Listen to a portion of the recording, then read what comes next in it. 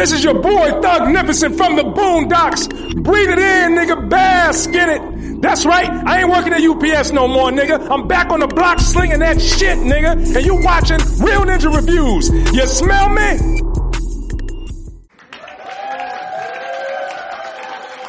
What's good, y'all? It's your boy Sean Two Stacks of Real Ninja Reviews. And I'm here with a childhood favorite, Carl Jones. What's good, man? What's good? What's good? Oh, man, it's an honor and pleasure to have you here, man. It's just wild to put a face and your whole self here with growing up watching Boondocks, man, seeing your name on there, Black Dynamite, all that, man. Like, true fan sitting over here, man. Oh, man. For real. Thank you. I'm honored, bro. Man, so how you enjoying DreamCon so far? It's amazing, man. I mean, you know, seeing this many black nerds come together in one place is overwhelming. You know, I mean, it's you know, I mean, these guys, what they put together is just, I feel like, and I know this is just the beginning. So like, just thinking about what this has the potential of becoming like 5-10 years down the road, man. Like I could see this being much larger than even Comic-Con in San Diego. You know what I'm saying? So it's exciting. It's crazy because you sound like me and my boys when we first got here. We were just looking around like, man, what is this? Yeah.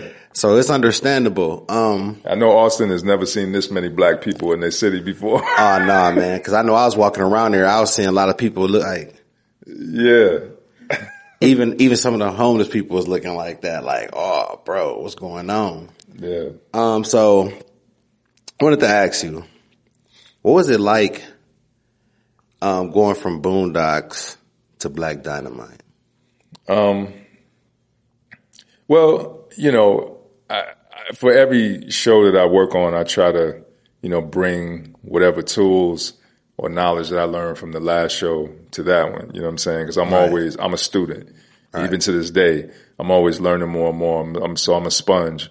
So when I was on the Boondocks, I soaked up and absorbed a lot from Aaron Magruder, you know, being around him and, you know, because we worked on the comic strip together too. That was he hired me to first work on the strip, and then I moved over to the show.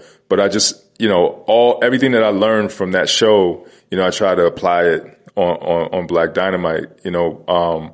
But each show is still very different, right? So it's not like a one size fits all kind of situation. You got to adapt. So you try to take everything that you've learned from the last thing, but then you got to morph it into something new, you know, meaning like, you know, whatever formula that you have, you got to, you know, you might have to revise it a little bit in order for it to suit the needs of that particular production. Not even so much as on the creative side, but just like on the production side. You know what I mean? Because you'll be working with a new animation studio, you know, new production team. So you got to find a rhythm. On the creative side, you know, I just try to make the show as honest as possible. You know what I'm saying?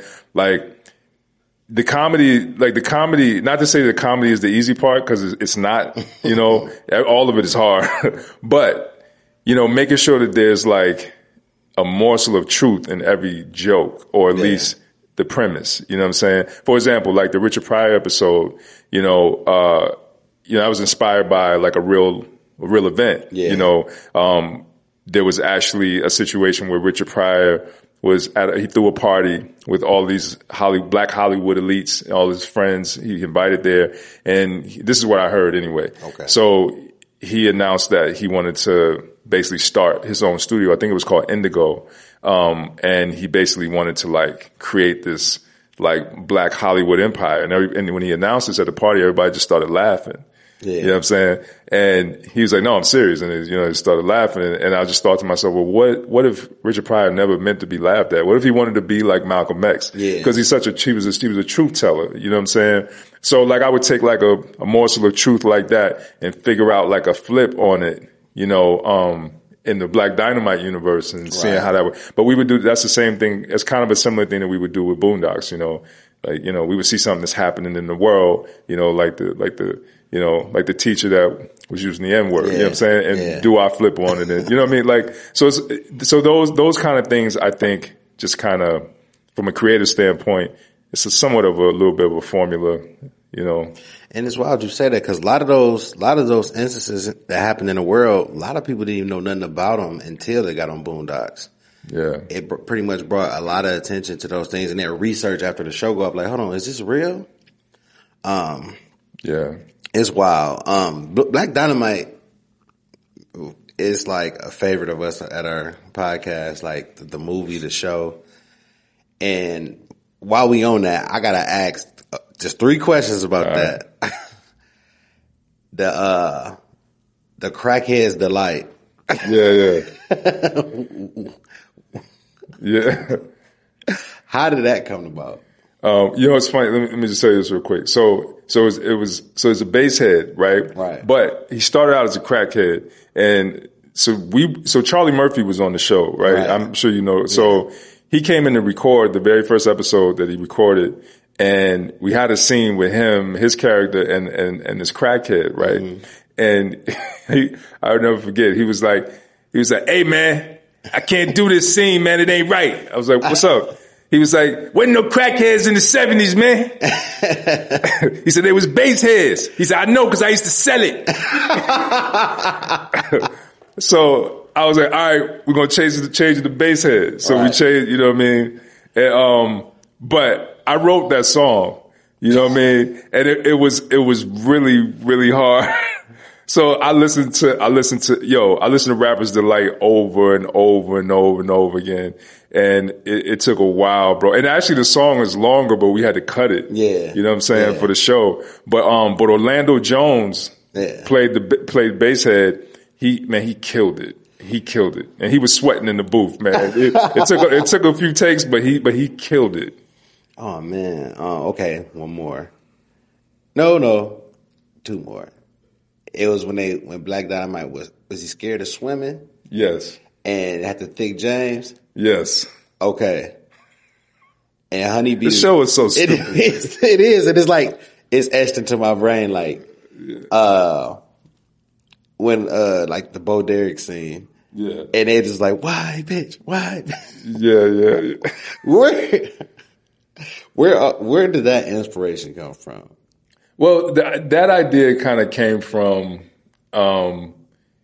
it's one of those things where like, let's say Kim Kardashian for example, right? Like everybody makes a big deal out of her ass being big. Mm-hmm. That's like the average black woman walking around. You know what I mean? So it's funny. It was always funny to me to see people react that way. You know, when a white girl does something that a black woman's already been doing for years, and it's, you know what I mean? Yeah. So it was kind of, it was a satire. Like, so it was like showing Honeybee, with this, you know what I mean? Yeah. With the same braids or whatever, but the white girl does it, and now it's like they saw a unicorn. A big deal, yeah. Man, it's so wild, like, cause like the fact that y'all thought about that and incorporated into the show, cause like it's a lot of things that we think about on the day to day, but just like common stuff. So, Martian Blueberry. Yes. Okay, so. It's like an IP hub. No, not IP, but like a hub for black creators, right? Yeah, basically. It started out as a full service animation studio, that we launched during the pandemic, actually at the beginning of the pandemic. And it was right around the time that I finished up on Last OG. And I thought I was going to start doing more live action stuff, but, once the pandemic hit, a lot of people were demanding animation, you know what I mean? Cause it was pandemic proof, Hollywood shut down all their live action sets, and, so, we got to working, and, but the inspiration behind, this is something I've always wanted to do, right? This just presented the best moment in time to do it. But there was always a problem in translating our culture in animation. No matter what animation studio I work with, I've been in the game for about 18 years. And every studio that I work with domestically, to Korea to Japan, it was still really hard to get them to understand, some of our cultural nuances, right? So, so because of that, I knew that this was a need that needed to be fulfilled. I figured there were other studios or creatives that were also running into the same problems that we had. A lot of people don't know, for the Boondocks, I used to act out every single scene, and we had to film it and send it to the artists so that they could understand how we move and walk and talk, even down to like the fashion and our features and stuff. Like, we sent tons and tons and tons of reference, right? So it ended up taking a lot of time and resources, and sometimes we would go over budget because we had to revise boards and character designs over and over and over again. So Martian Blueberry, which is actually another way of saying strange fruit, is it's a full service animation studio plus creative agency, right? And the creative agency side really just does explore the idea of creating original IP and exploring many different verticals, because it's a multi-vertical creative agency. So we not only focus on animation, we also focus on comics, graphic novels, collectibles, Web3, NFTs, gaming, you know what I'm saying? So so there's many different arms, to this company. And, so we partnered, we're in the process of building those arms out now. So we're still in the beginning stages of launching it, but we have some really, really strong partners that we work with in those different verticals that can help us, explore, exploit these IPs that we're creating. That's dope. It sounds like you got a hand in a lot, man. Yeah. I was just going to ask you a question about gaming, because not just animation, TV shows and stuff like that. Gaming is big because, like, representation in games of people of color don't be always good. Yeah. Even with the voice acting. So true. I'm glad to hear that. So you said you've been in the game 18 years, right? Yeah. Okay. With that being said, how would you say then, when you first started till now, say you're OG now. Yeah. So what's the parallels from then and now with technology and things we have with creating shows, animation, things like that? I think that I love technology, right? And I think there's a lot of things that have been made easier to do, Right. But what is unfortunate is a lot of animators that are coming out of school now are not being trained thoroughly to do traditional 2D animation. Not to say they're not being trained at all, but because of programs like Harmony and, some people even still use Flash, and there's other programs that are more or less, 2D, digital, applications, right? So they're more puppeting the characters, you know what I'm saying? And creating paths for the characters to move versus actually having to animate them, in a traditional 2D hand-drawn way. And so, I personally still, when it comes to 2D, I personally still love, like traditional hand-drawn animation. Yeah. So it's a lot harder to find artists that know how to do that, I had a show at Cartoon Network at one time, and, I was actually, I had Joe Murray, who was the creator of Rocko's Modern Life. He did the storyboards for this pilot. And, when I showed it to Cartoon Network, they were like, we don't have any guys that can animate this. Like, we had to go find some, people from back when, like, the early 90s or mid 90s, but that's when, you had like the Cow and Chickens and the, you know what I'm saying?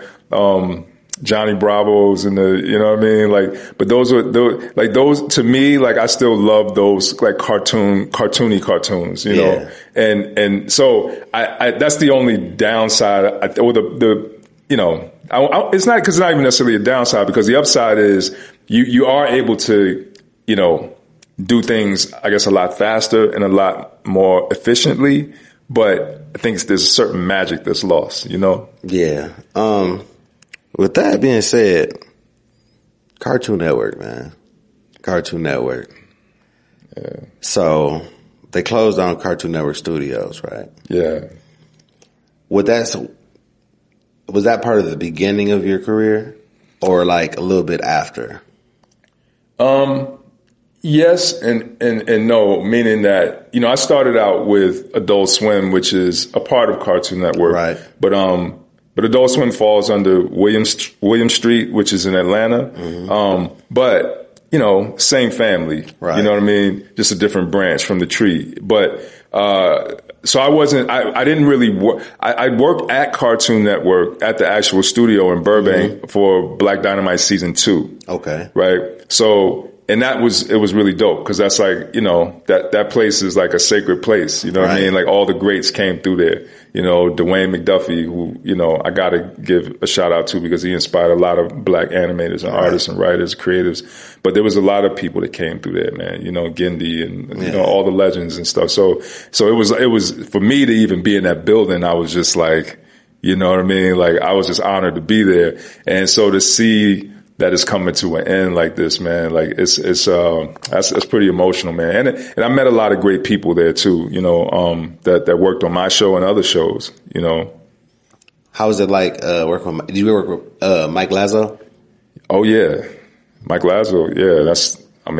Mike Lazo, you know, he was the head of Adult Swim and he really, really, man, to me, he was a visionary and a one of a kind mind. Like, you know, this guy, like he's just amazing. I mean, if you think about all these other networks, right?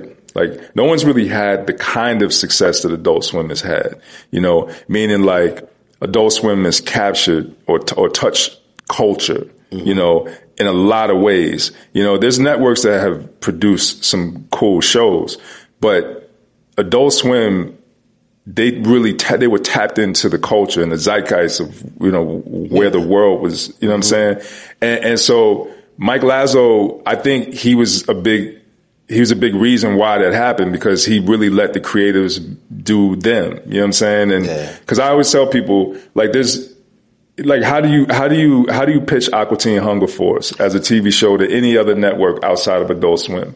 You know, like there's a milkshake. That's a tough pitch. Right. There's a milkshake, a French fry, and a wad of meat that lived next door to a guy named Carl. It's like, how do you sell that show to like Fox or whatever, right? So look at you crazy. Yeah. So Lazo, you know, I mean, he's, like I said, he's the truth, bro. And I found later when, you know, he would tell me that, you know, other network executives would, you know, he would talk to them or consult with them just so that they understand his formula and how he has the success that he has for that 18 to 30.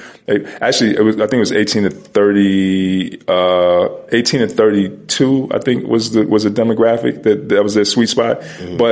But, you know, when we did the Boondocks, we even actually opened up that more because we actually brought in a female demographic that they didn't even have before, you know, because, it was 18 to 34 male. That was the demo. But then it kind of, you know, expanded a little bit, but that was on the weekends, 18 to 34, they had it on lock. You know what I'm saying? And yeah, and that place, I could go on forever and ever and talk about them because like they're like family to me. Yeah. You know what I'm saying? And it was like a family, you know, really, really tight knit. I think as the network began to get bigger and, you know, Turner started to kind of get their hands a little bit more into what they're doing and started to become a little bit more corporate, you know, and then with the merger of Discovery, the whole thing has happened with Warner. It's now a different thing than it was back when I was there. But Mike Lazo is man, like I owe him everything because, you know, he gave me an opportunity, not just with the Boondocks, but, you know, with Black Dynamite, with Freaknik the musical, you know what I'm saying? I mean, I don't even know if we could have did Freaknik anywhere else other than Adult Swim. That's the one where it had Rick Ross as the big dude in there and Charlie Murphy in there, right? Yeah, Charlie Murphy. I mean, bro, we had Lil Wayne, Snoop. That was an all-star cast right there. Yeah, George Clinton, Bootsy Collins. I mean, it was crazy. We had so many people in it. Man. So, I know this is a tough time. So, the writer's strike. How has that affected you? I mean, I'm affected by it because everyone else is affected by it. You know, like I don't want to see people not be treated fairly and not be paid for, the work that they do. And the reality is, you know what I'm saying, there is no Hollywood without the creative. You know what I'm saying? So, it's one of those things, man, where I have mixed feelings about it, meaning I hate that it's happening, right? Because I don't think it's right. But I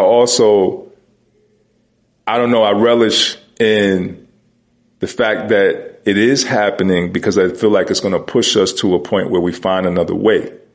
You know what I mean? Because anytime we're dealt with extreme adversity, just as human beings, specifically black people, when we push into a corner, we get very creative and we find new solutions and we become innovative. You know what I mean? And that's where the best innovations come from. It comes out of chaos, or it comes out of hardship. It comes out of, dealing with, I think we thrive, unfortunately, like I'm talking about creatively, we thrive in the worst circumstances. Right. That's when you see the best artwork coming out. I think the example, it's like what they call it, the rose that grows from the concrete, right? Yeah. Like it's going to find a way. So look, they can continue. I mean, you heard in the trades, one of the studio execs said they're going to keep this strike going until writers lose their homes and get evicted from their homes and stuff like that. Like, what kind of mindset is that to have? Like, well, it's a mindset that people need to understand is real, because now that the what do you call it? The veil is lifted, right? And we're dealing with the truth and the reality of it. Now, we need to make some real hard decisions and choices about where we want to go with this and how we can work together. I do feel like it's going to get resolved at some point. I don't know if it's going to. I don't think they're going to meet the demands of the WGA. Maybe SAG. I'm not 100% sure. But even still, even if they meet us halfway or a quarter of the way, we should still be figuring out a new way to create and distribute our content so that we have options. Not to say fuck Hollywood, because I'm not saying that. Because I think Hollywood serves it's a great partnership. You know what I'm saying? If there's a more equitable framework, it's a great partnership. It works perfectly if everyone plays fair. But if they're not playing fair, we need to have options. Right. When we don't have options and they got a monopoly on distribution, then we don't have a choice and we get abused. You know what I'm saying? So.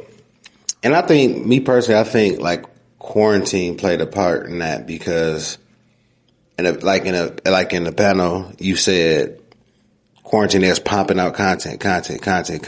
Now it's at a point where some of the content is not that good, or even people just tired of seeing certain things, and it's not even spent all this money, and they like, oh, we gonna play the cut. We gonna have to get at y'all writer. So I hope it get resolved soon. Me personally, because like I'm a fan of other people's work. The longer it goes on, the longer we gotta wait to see that work. Yeah. Well, here's the bigger problem, right? Yeah. The bigger problem, and I spoke about it a little bit yesterday, but the bigger problem is all the streaming platforms are facing what they call an attention recession. Right. Right. They don't have the eyeballs. You know what I'm saying? And the advertising dollars aren't there because it's streaming platforms. So they're subscription based, right? And although the subscriber rate is moving up, the amount of people actually watching the platform is going down. Right. So they are trying to, so most corporations, they think like this, right? Oh, we are competing against these other streamers. So we need to have more content than they do. Right. So everybody just went on a spending spree and started creating as much content as they can to compete with the next streamer. Right. But you know what they forgot about? The people that are watching it. Right. So it when you're creating anything, right? You're creating something that touches the hearts and the lives of people, right? That's what real art does. But when you take your focus off of the people and you don't care about the people you're making it for, and you're only thinking about bottom lines and numbers and metrics and money and who your competitors are, then you lose the audience. And now that you've lost the audience, right? They don't know how to get them back. So you see these attempts. Because you do have all these social media platforms that are monetizing our data and our information, right? Or selling it to corporations so that they can find ways to get that engagement. Yeah. But by the time they process those analytics and those numbers and those metrics and they come up with ways to create that engagement, the culture shifts into something else. Right. Right? Because the culture is moving, it's morphing, it's changing. And as we feed it, it develops into its, you know what I'm saying? It's like you can't really, you can't, that's why when people try on social media and they'll try to make something they'll try to create something to go viral. Yeah. It doesn't usually work. Right. It has to kind of happen organically. Yeah. It happens naturally, even when you least expect it, because you know what I mean? Yeah, because when it's forced, you can see right through that. Exactly. But so it's not, so I think that they have a bigger issue, right? Where they have to really, really, they have to, I'll just say the way that Hollywood is set up right now, the way the entertainment sector is set up right now, the whole thing has to be reassembled from the ground up. If you truly want to, find a way to integrate it into where the culture is moving today, and part of that means creating a more equitable, system for the creatives and the people that are basically the blood of the entire industry. You know what I'm saying? And on that note, let me ask you, what you currently working on now? I can't be too specific, but I have some stuff in development. Okay. Martian Blueberry is we got a few. I'm trying to see what I can say. I'm developing some stuff with Meg Thee Stallion. Mm-hmm. Developing some stuff with Tracy Morgan. Okay. And Trippie Redd. Oh man. A few people, Oh, and Super Duper Kyle. Yes. And we had a panel the other day and we actually premiered like a short sizzle for Karaku. Yeah. Which is Kyle's brainchild. Yeah. I was trying to get in there, it was not happening. Oh man. The lines here. Yeah. Even with a press pass, it was hard again, so. Gotcha. Oh, man. It's been a pleasure, man. Oh, man. It's my pleasure, bro. This is dope. Thank you, sir. Yes, sir.